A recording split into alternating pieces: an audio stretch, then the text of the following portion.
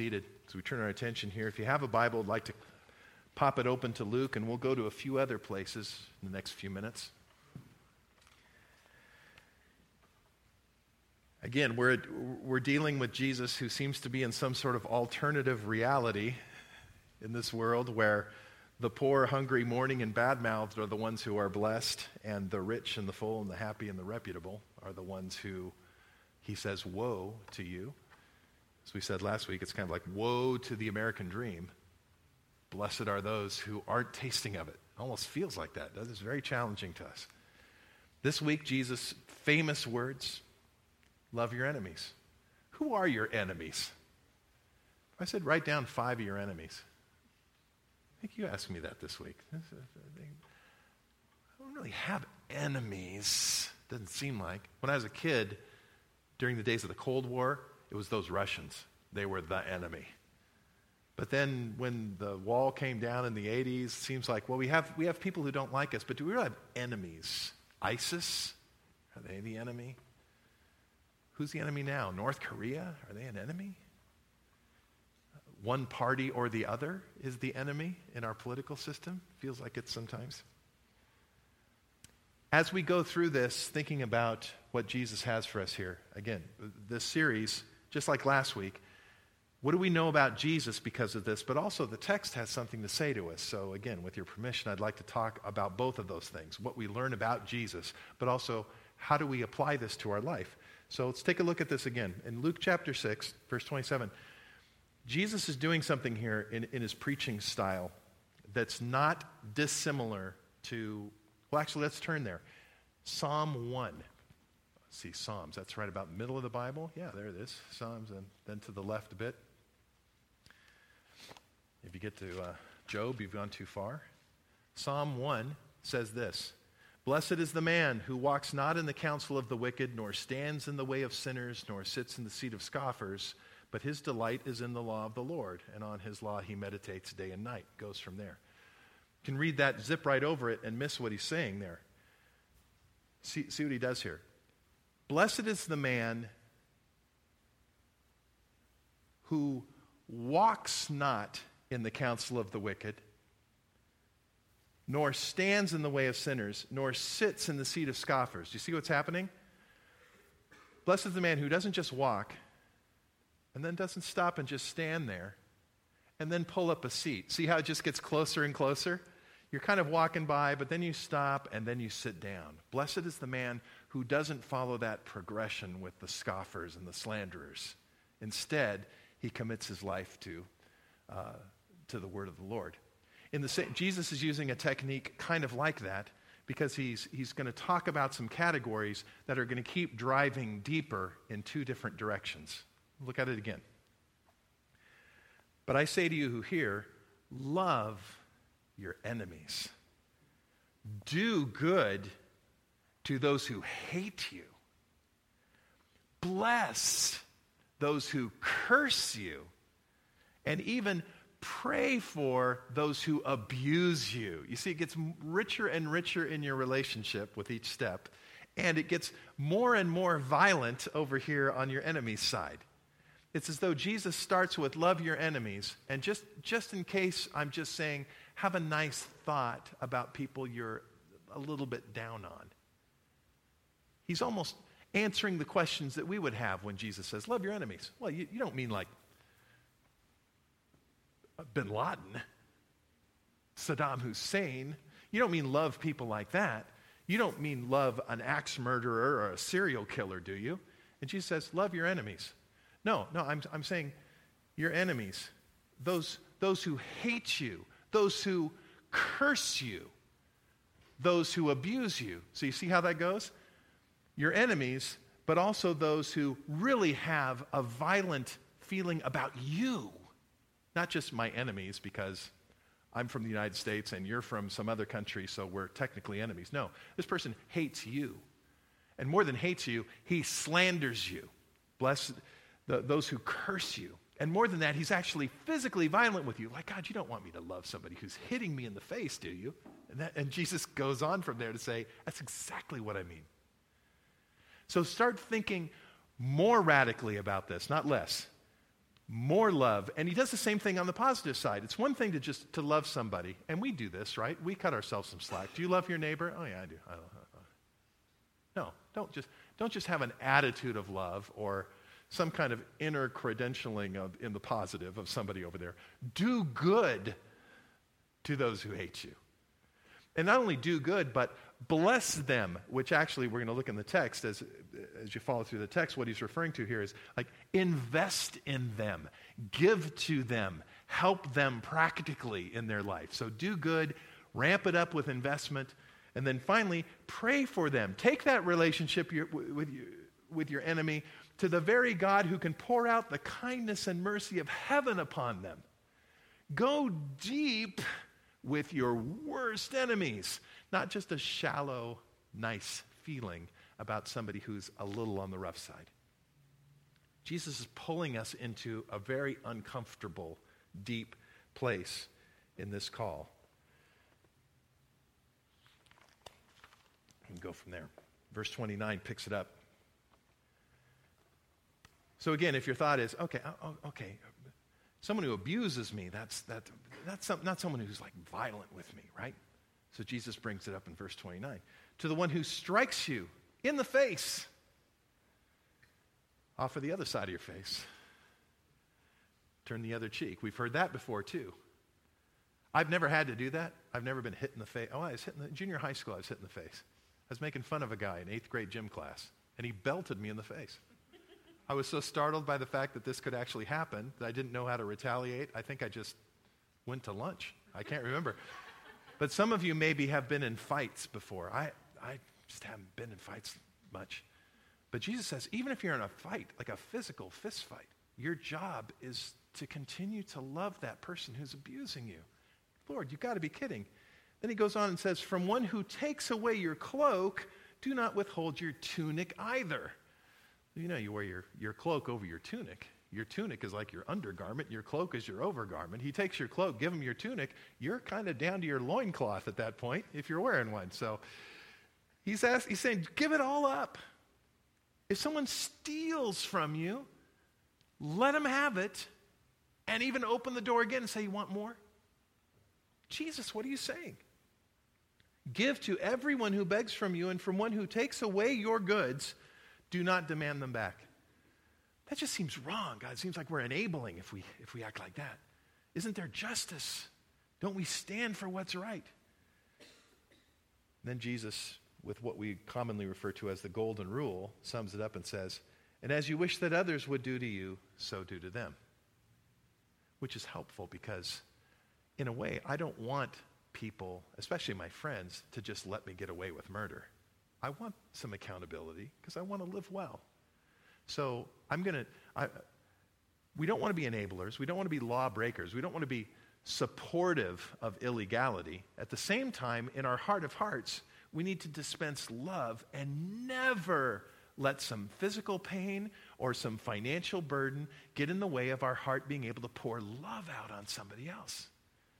Very, very challenging.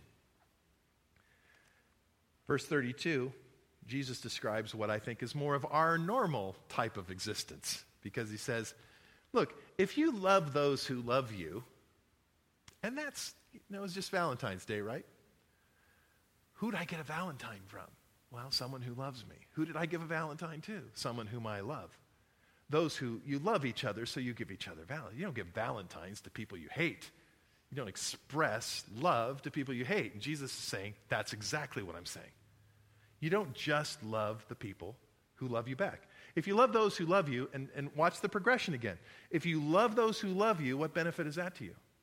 If you do good to those who do good to you, now you're actually involved in their life by doing something for them. If you do good for those who do good to you, what benefit is that to you? If you lend to those, and here's where that blessing and lending come together.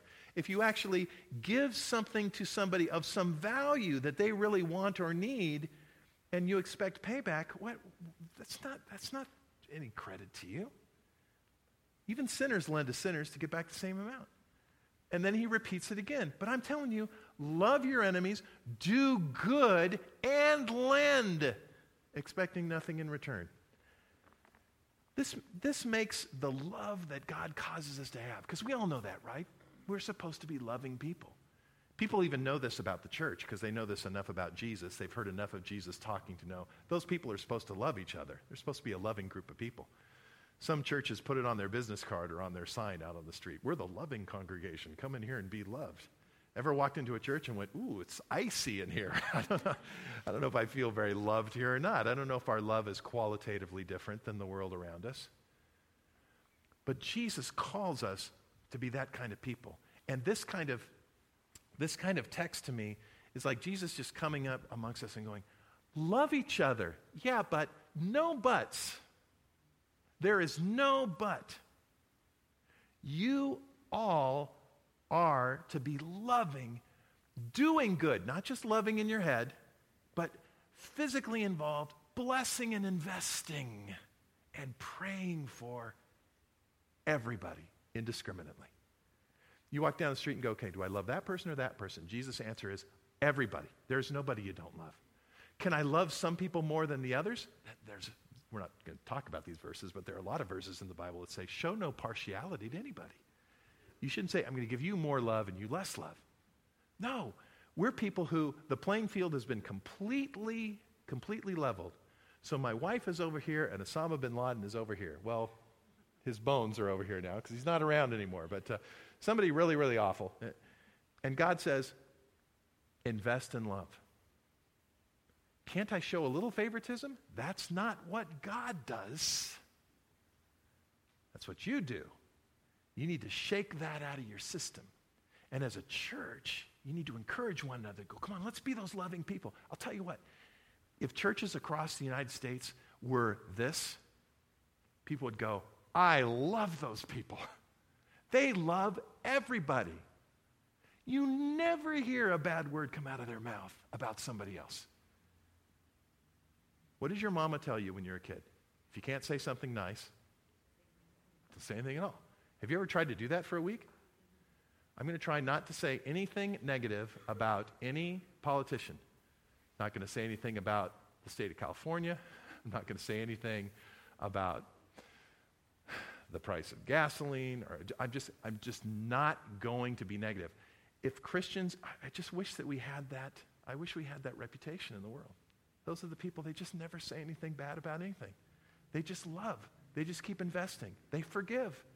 They take an offense and they put it beside them. That's who Jesus wants us to be. Because that's who Jesus was. And that's where we turn the corner in the text here. What is our motivation for this? Jesus appeals to our motivation. Here's why I want you to be like this. And it's not because your evangelism will be better and you'll have more followers. It's not because you'll get brownie points if you live like this and you'll get a bigger mansion in heaven or you'll get to heaven or anything like that. But he says, well, he does say this, your reward will be great. God loves it when you do stuff like this. And we do have heavenly rewards that await us, those of us who are saved. And we have a confidence that we're going to be with God forever and he's going to bless us. Like he says in another spot in the Sermon on the Mount, don't store up for yourself treasures here on earth, but store up for yourself treasures in heaven. How do you store up treasures in heaven? Do I mail it there so it can be on layaway for me there? No, you can't take it with you, but you will receive treasures, crowns of glory, and God loves when we act like Jesus in our world. So that is a motivation. Jesus does say, what's your motivation? Verse 35, your reward will be great. But here's the second thing. You see what it is? You'll be sons of the Most High. For he, God, the Most High, he's kind to the ungrateful and the evil. So be merciful even as your Father is merciful. It's like Jesus saying two good reasons here. One, you'll have a great reward. And the other one is you're family now. You've been born again into the family of God. This is what we do here. This is how our family acts. This is house rules. We are known because we are these kind of loving people. It's part of being family. You'll be like your Father. Which flips this whole sermon on its end. We're talking about us. How do we walk in this? How do we love people like this? But what we're finding out is about God. That's what Jesus is saying. Why am I asking you to be like that? Because God is like this. Jesus stood before a group of people and said, I want you to know that you're blessed if you're poor, and if you're hungry, and if you're sad for the broken around you, and even if you're persecuted and slandered. That's like me. You be like me. That's my life. Jesus became poor. Jesus became hungry. Jesus became slandered. And Jesus was weeping over the world that he created the whole time he was here. So I'm not asking you to do anything that I wouldn't do myself. Be like me. And now he says, love your enemies. Because, that's what I do. That's what I did. Who were Jesus' enemies? First thing that comes to your mind. Who are Jesus' enemies? Oh, Herod, Pilate, the Pharisees. The first thing that came to your mind, wasn't it? You. Did you hear the epistle reading Brian shared out of the book of Romans? Let's go back there. Romans 5 says this, while we were still weak, at the right time Christ died for the ungodly. It's us. For one will scarcely die for a righteous person, though perhaps a good person would dare even die. It's funny Paul is saying that because Jesus is saying, die for an unrighteous person. That's the whole point. Love your neighbor. But God shows his love for us in that while we were sinners, Christ died for us. Since therefore we've now been justified by his blood, much more shall we be saved by him from the wrath of God. For while we were, and here's the E word, we were enemies, we were reconciled to God by the death of his son. We're enemies. More than that, we also rejoice in God through our Lord Jesus Christ, through whom we now have received reconciliation. We were the enemy. God loved his enemies. That means he loved you. I wasn't God's enemy. I don't feel like I was really his enemy. I'm bad, but I'm not, like that guy. And I wasn't like anti-God. I just didn't know that much about God at the time. Okay, so maybe you're better than the person next to you, or better than that other guy. But the Apostle Paul, if you want to flip over to 1 Timothy chapter 1, Paul, who's a pretty famous Christian guy, though he had some rough knocks along the way, he wasn't too perfect in all of his life, but the Apostle Paul had this notion in his head: there is nobody who's a worse sinner than me. Nobody. Paul said this, 1 Timothy chapter 1, verse 12 and following. Says, I thank him, God, who has given me strength, Christ Jesus our Lord, because he judged me faithful, appointing me to his service. Though formerly I was a blasphemer.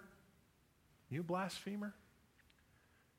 You ever said something, I'm so mad at God? Okay, that's a little blasphemy there.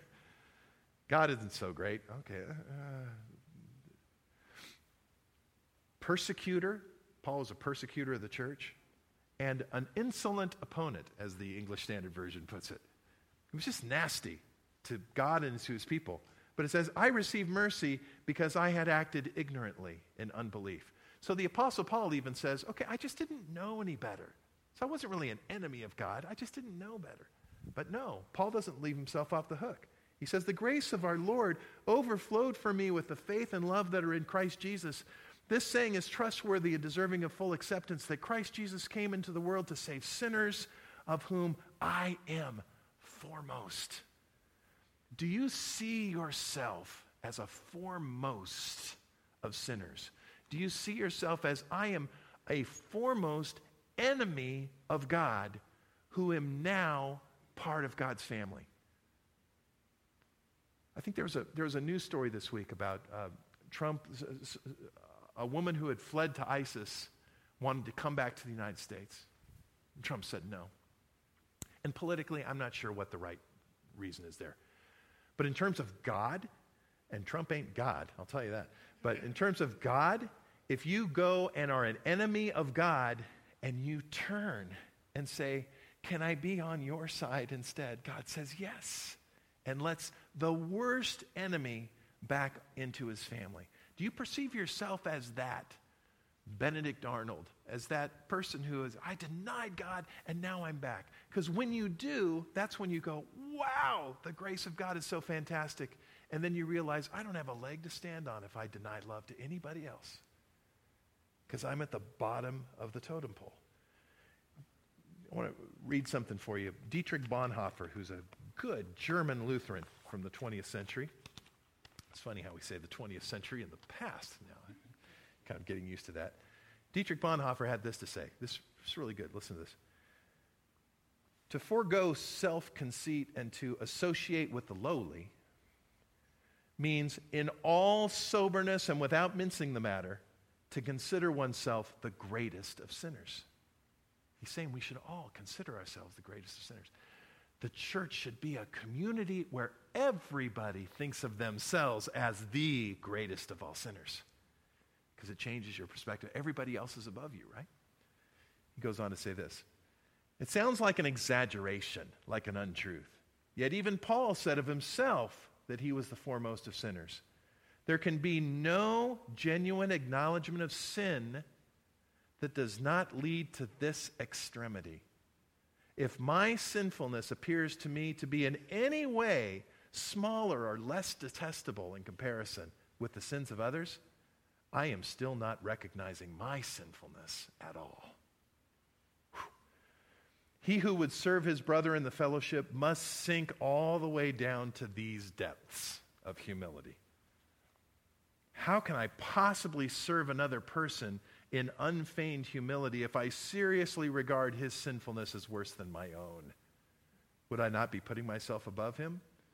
And then he quotes a man named Thomas à Kempis, who was a Christian in the 14th century.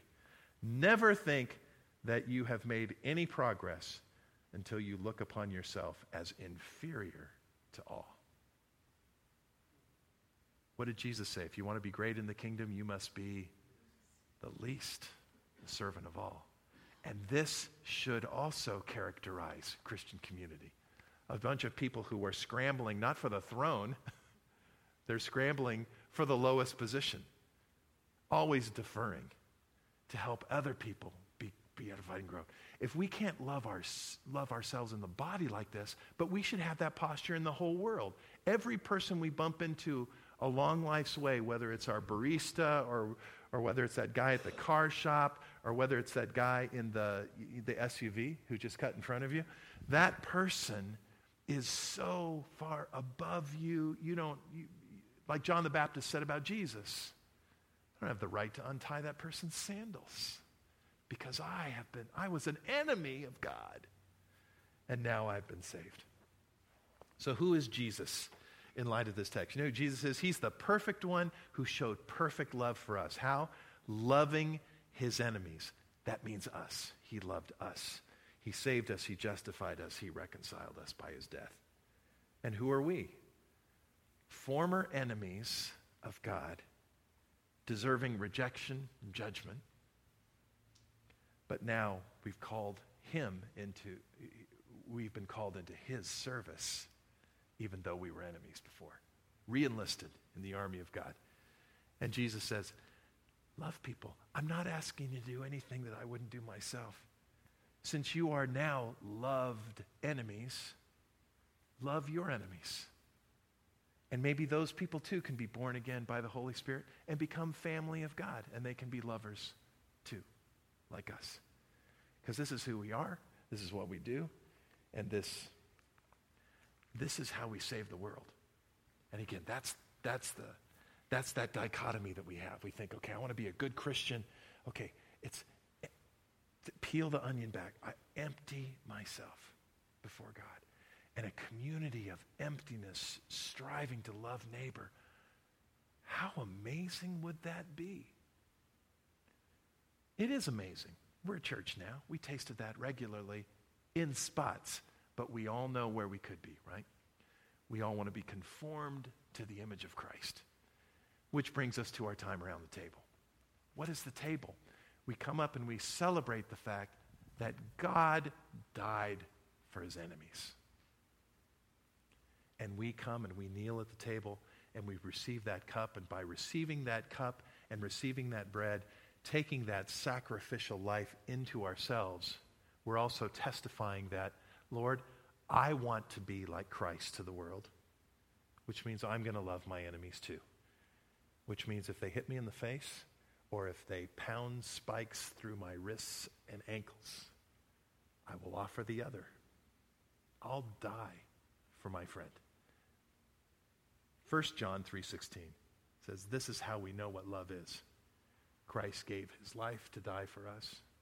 We too should give our life to die for the brethren. And John 3:16 says what? You all know it. For God so loved the world, the enemy world, that has turned his back on him, that he gave his only begotten Son, that whosoever should believe in him should not perish like he should because you're guilty, but would have eternal life because you're born again by grace into a family of love. So I want to encourage you as you come to the table today. Yeah, I want get the sacrament, love the grace of God, but to think of the depth of what this means and to enjoy that depth. We're going to receive an offering right now. During that time of offering, would encourage you, we're going to sing a song to prepare us to go to the table. Prepare your heart for time at the table. When we do go to the table, we actually on Saturday night come and we find a place around the whole thing. There's not so many of us that we can't all fit around the table at one time. And we kneel and we break bread together. And then we pray there afterwards before we sing our final song. If you don't like to kneel for that long, it's fine to stand or you can sit here in one of the front rows. It's kind of a tender time around the table. And especially tonight because we want to love one another as we encourage each other to love our enemies as well. Lord, bless this time of offering, we pray. Lord, I think we all realize that there are little corners of our heart that we have withheld from being open to loving certain people in our world. May we, God, by your word, by your sacraments, be shaped more and more into the kind of loving people that you want us to be, like Jesus. And thank you, God, so much for the offering he made for us that we might live. Pray in Jesus' name. Amen.